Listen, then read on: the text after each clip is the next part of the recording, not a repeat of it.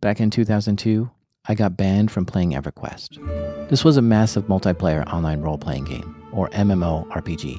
I spent years playing the game as a half-elf bard traveling through the world of Norath. It consumed my life, but I had ventures that I'll never forget, like the time I got together with 80 other players and killed dragons like Lady Vox and Nagafin.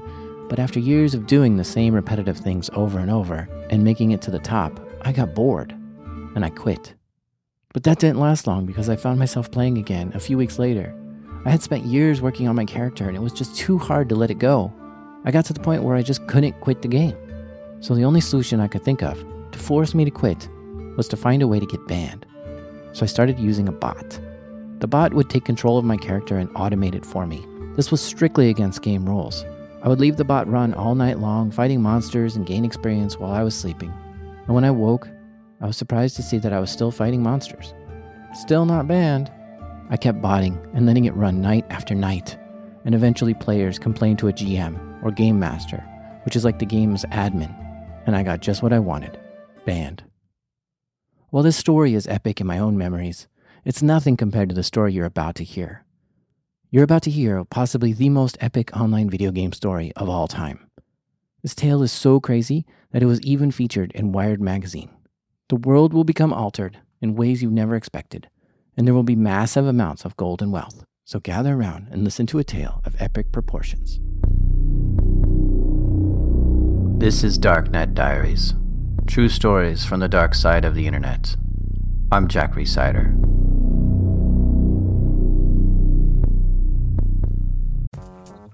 Support for this show comes from Varonis. Guess how many files the average employee can access on their first day of work?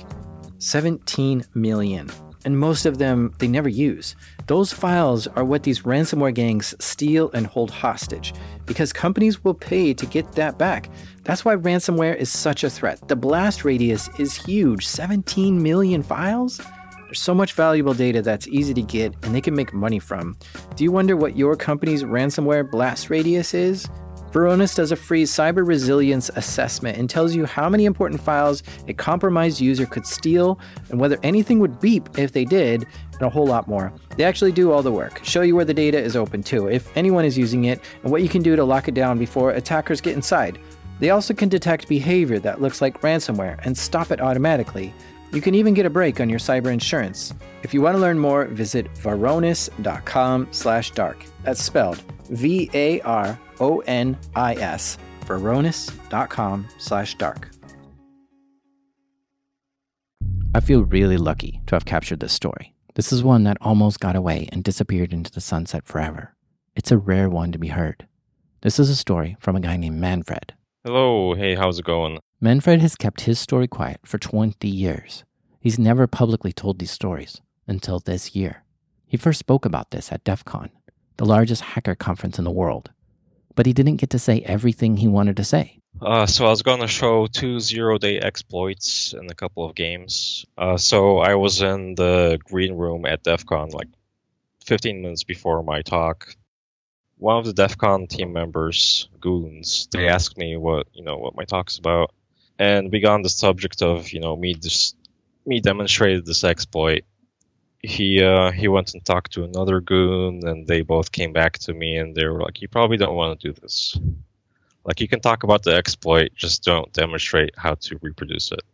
So then I was like, you guys are probably right. He did talk about the numerous games he did hack during his DEF CON talk, which was recorded and put on YouTube. But that didn't last long. My DEF CON talk got taken down due to a copyright claim by ArenaNet, the makers of Guild Wars 2. As you can see, the story is not only rare, but in some ways forbidden. So let's begin, shall we? First off, what kind of name is Manfred? So, back in the early days of Ultima Online, I did a lot of PKing and griefing and all that good stuff. So originally, my name wasn't Manfred, it was Fuckchop. It was Phuckchop. I guess it kind of added insults to injury to the players that I'd kill and take all their hard-earned resources. All in good fun, it's not me in real life. It was just a game, and I did it all in good fun. Under that name of Fuckchop, I player killed, PK'd, as it's called, for weeks and maybe months. And then one day, I was just sitting AFK in town under guard protection next to an in-game bank. And I went out to get some Krispy Kreme donuts for lunch. That was my usual lunch, like a dozen of those. They're pretty awesome. I came back, and I looked at my character, and my name was Manfred. I was like, this is interesting. So I looked at the chat log, and I saw that a GM told me that he can't have me going around killing players as Fuckchop. He's like, you can kill players or whatever, it's part of the game, but we can't have that name. So he just changed my name to a random name, and it happened to be Manfred. And it's stuck ever since. That story took place 20 years ago. Manfred has been playing MMORPGs ever since. It always starts out the same way. He'll play, have fun, learn the game inside and out, and then eventually get bored and start to tinker with it. For fun, I reverse engineer games, and I reverse engineer how the protocol talks to the server, and vice versa, how the server talks back to the client. He hacks online video games. This is what he's good at. And after 20 years of doing this, he's an expert at finding bugs in MMOs. He captures the packets and analyzes what's in them. He'll inject his own data into packets and see how the game responds. He'll find ways into the game client and manipulate what traffic is sent to the server. The exploit he finds in almost every game is an integer overflow. To understand this, imagine you have a clock, and the time is 1 o'clock. Now, if you were to subtract 1 minute from it, the time would then be 12:59. Do you see how by subtracting, it resulted in a larger number? Computers have a limit of how high they can count, and once they hit that limit, it rolls all the way around to the lowest number they can count. And video games don't always check if you can subtract from the lowest amounts. So Manfred tries to subtract from 0, and he sometimes gets surprising results. He's doing this at the packet level, sort of like a man in the middle. When a packet is sent from his computer to the server, he captures it, changes some values, and sends it off. He's been doing this for a long time, so he can pretty much find bugs in any game. So far, he's found bugs in all these games. Ultima Online, Dark Age of Camelot, Anarchy Online, Lineage 2, Final Fantasy Online, the first one, World of Warcraft, Rift Online, Elder Scrolls Online, Lord of the Rings Online, Rift Online, the second, Final Fantasy 14, Guild Wars 2, and WildStar Online, and I'm sure I forgot 5 or 6 more. Because I personally played a lot of World of Warcraft, let's start there. World of Warcraft was leading the pack as the most popular MMORPG in 2007. Back when I was playing it, I think it had close to 10 million players. Manfred had been playing for a while, and he was having fun, leveling up his characters, fighting creatures, and exploring the world. This game had a thing called a talent system. And for every level you level up, you get 1 talent point to put into improving your character. Manfred became curious what packets the computer was sending to the server when he would use a talent point. But there was a problem. The packets between his computer and the server were encrypted, so he couldn't see what was inside them or inject his own data in it. But he's a reverse engineer, so he starts to tinker with slightly modifying the game client so I could take over the communication before encryption happens when the packets are outgoing, and I take over communication after encryption happens when they're coming from the server. Once he has his hooks in the game communication, he played the game and spent a talent point to boost his character, and he saw what the data looks like when this happens. So he tried replaying that same packet back to the game client. What he was expecting to see was that he had spent 1 talent point and his talent would go up by 1. And I noticed that my skills didn't match up with the talent points I spent. There was like a disconnect.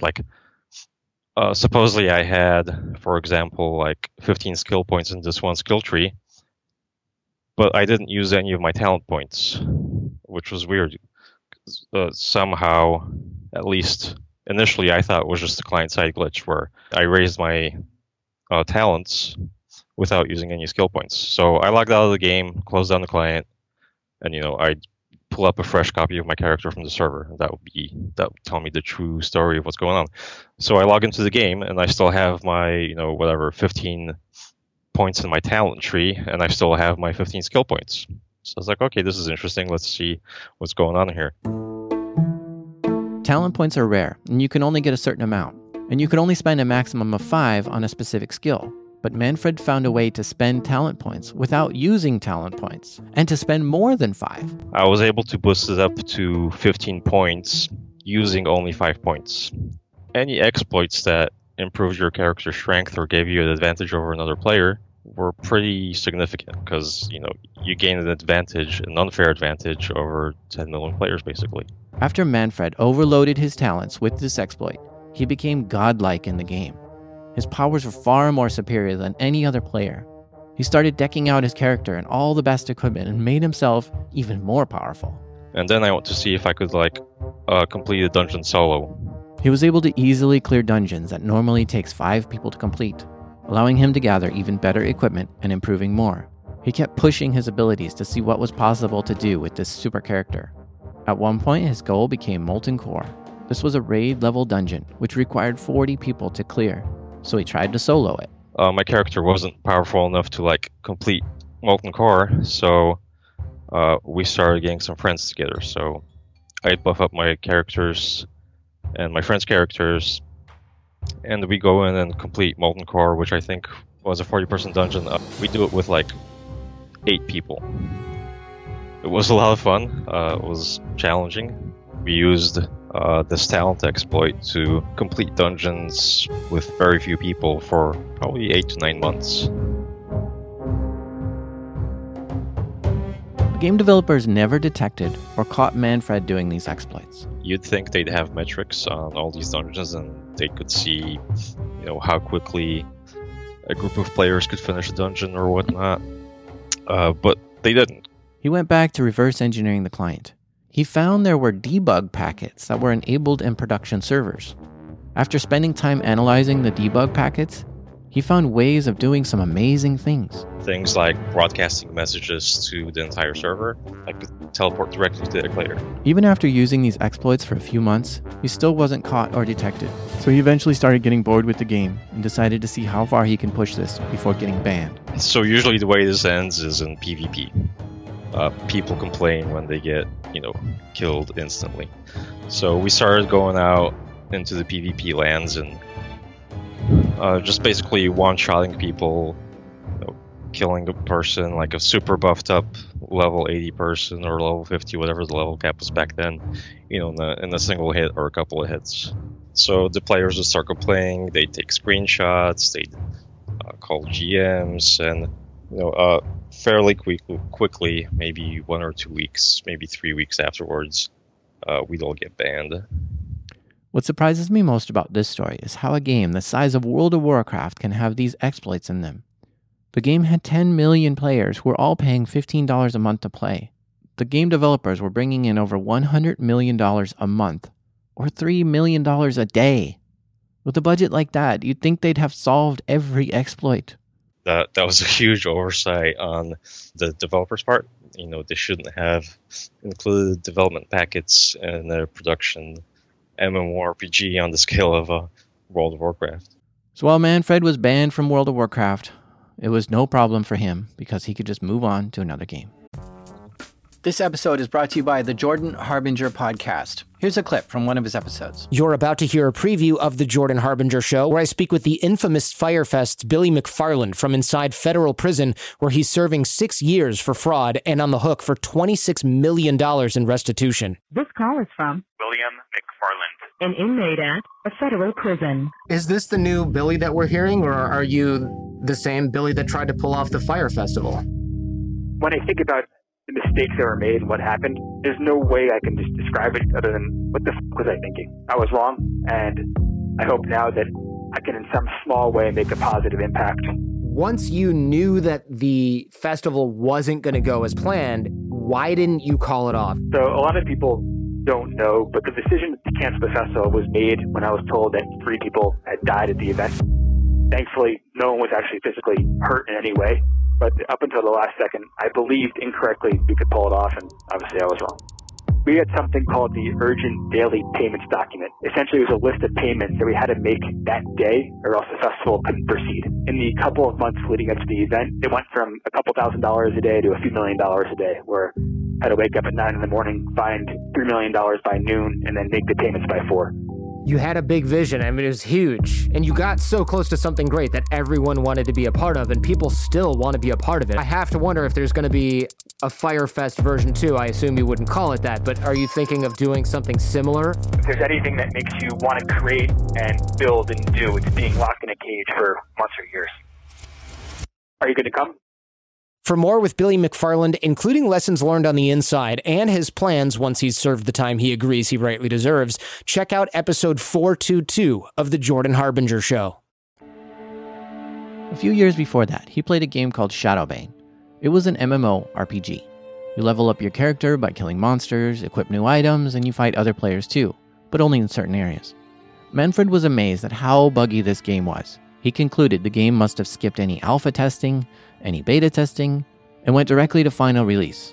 In all his 20 years of hacking video games, none have come close to how bad Shadowbane was in terms of bugs. So I think Shadowbane deserves its own category and maybe a movie made after it.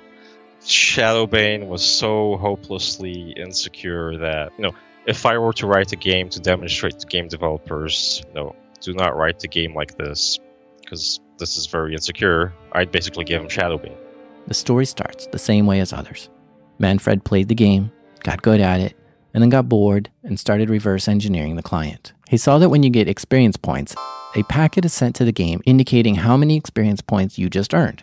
He captured that packet, sent it a second time, and sure enough, he got experience points in the game just for resending that packet again.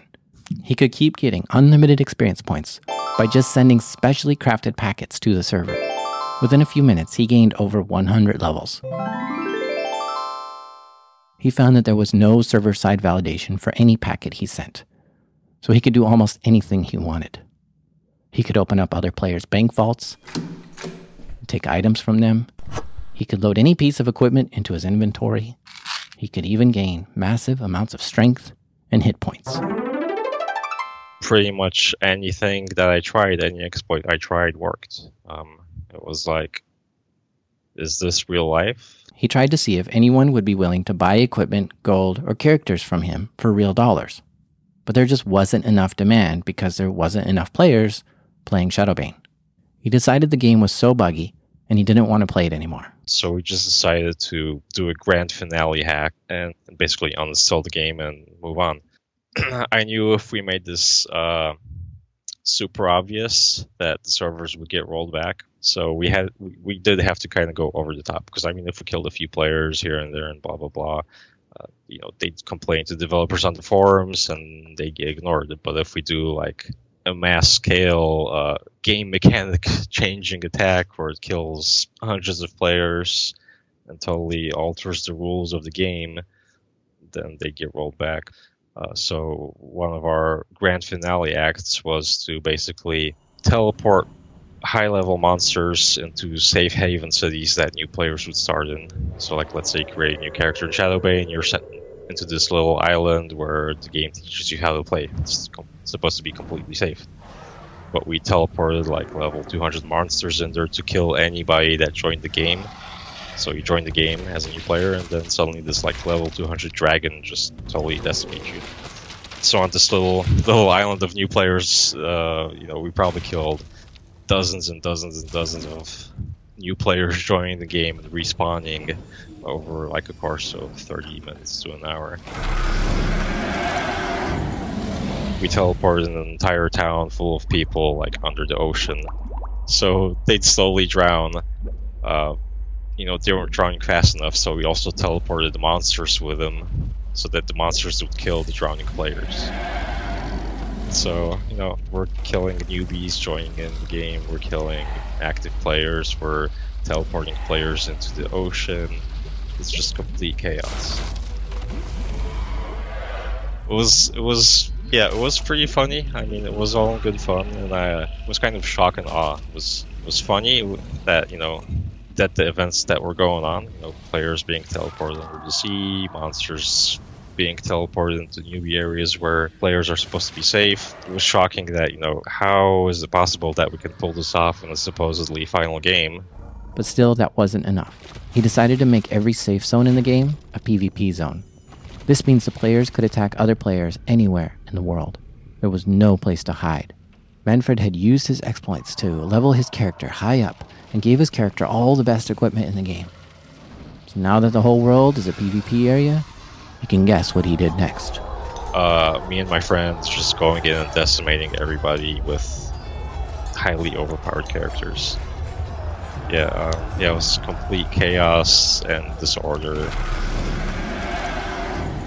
All good fun.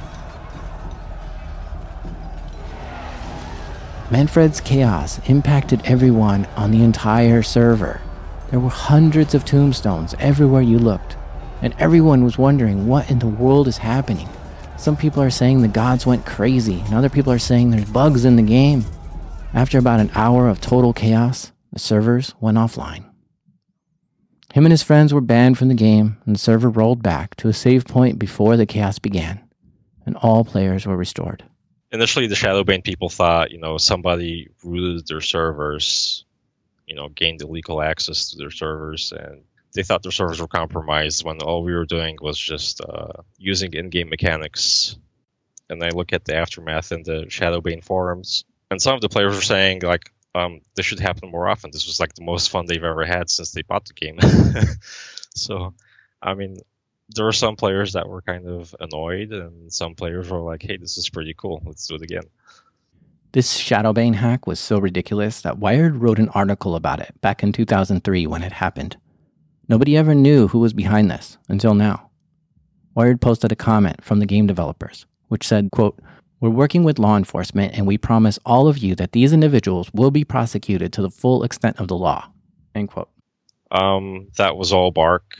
I think they realized that their servers weren't compromised, and we were just using the game protocol and the game logic against itself by, finding unintended features in the protocol.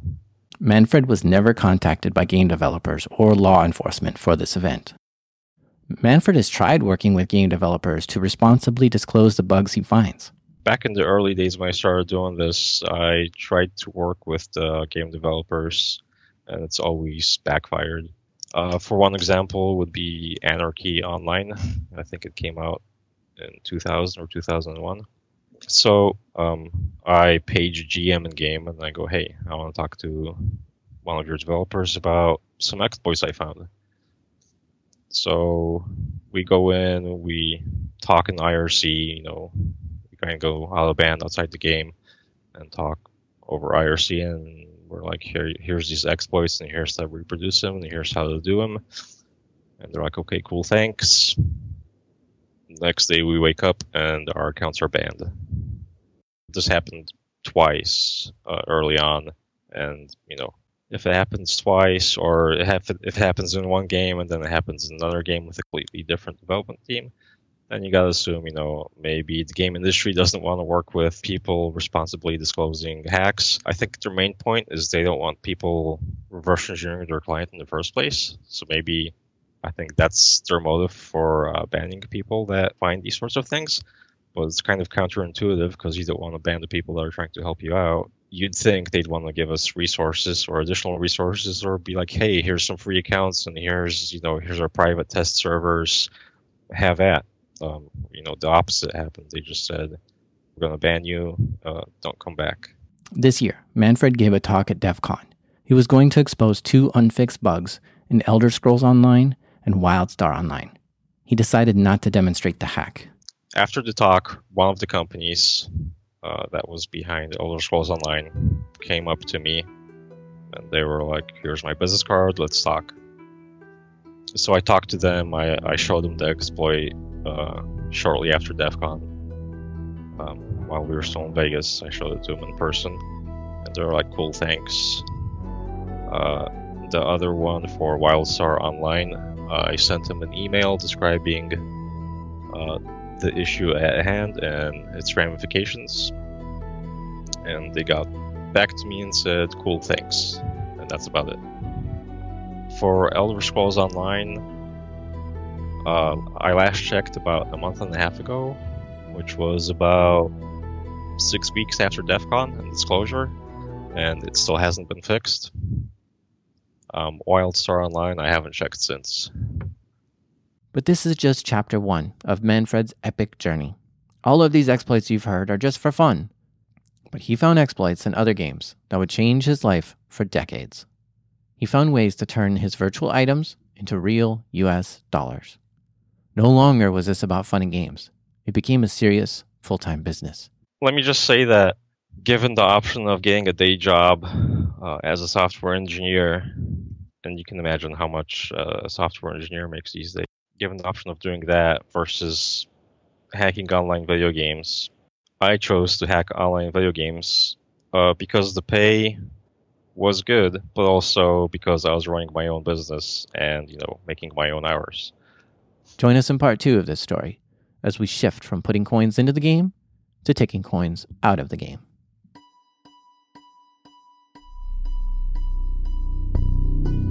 You've been listening to Darknet Diaries. There's a bunch of screenshots of Manfred's adventures at darknetdiaries.com. Be sure to check them out, as well as links to some of the stories that were mentioned. Music is provided by Ian Alex Mack, Kevin McLeod, and Tabletop Audio.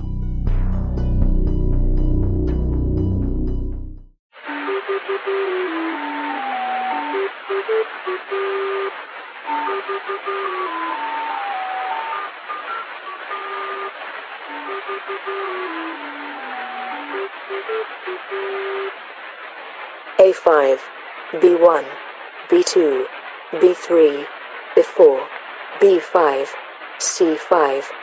Let's play a game. It's your move.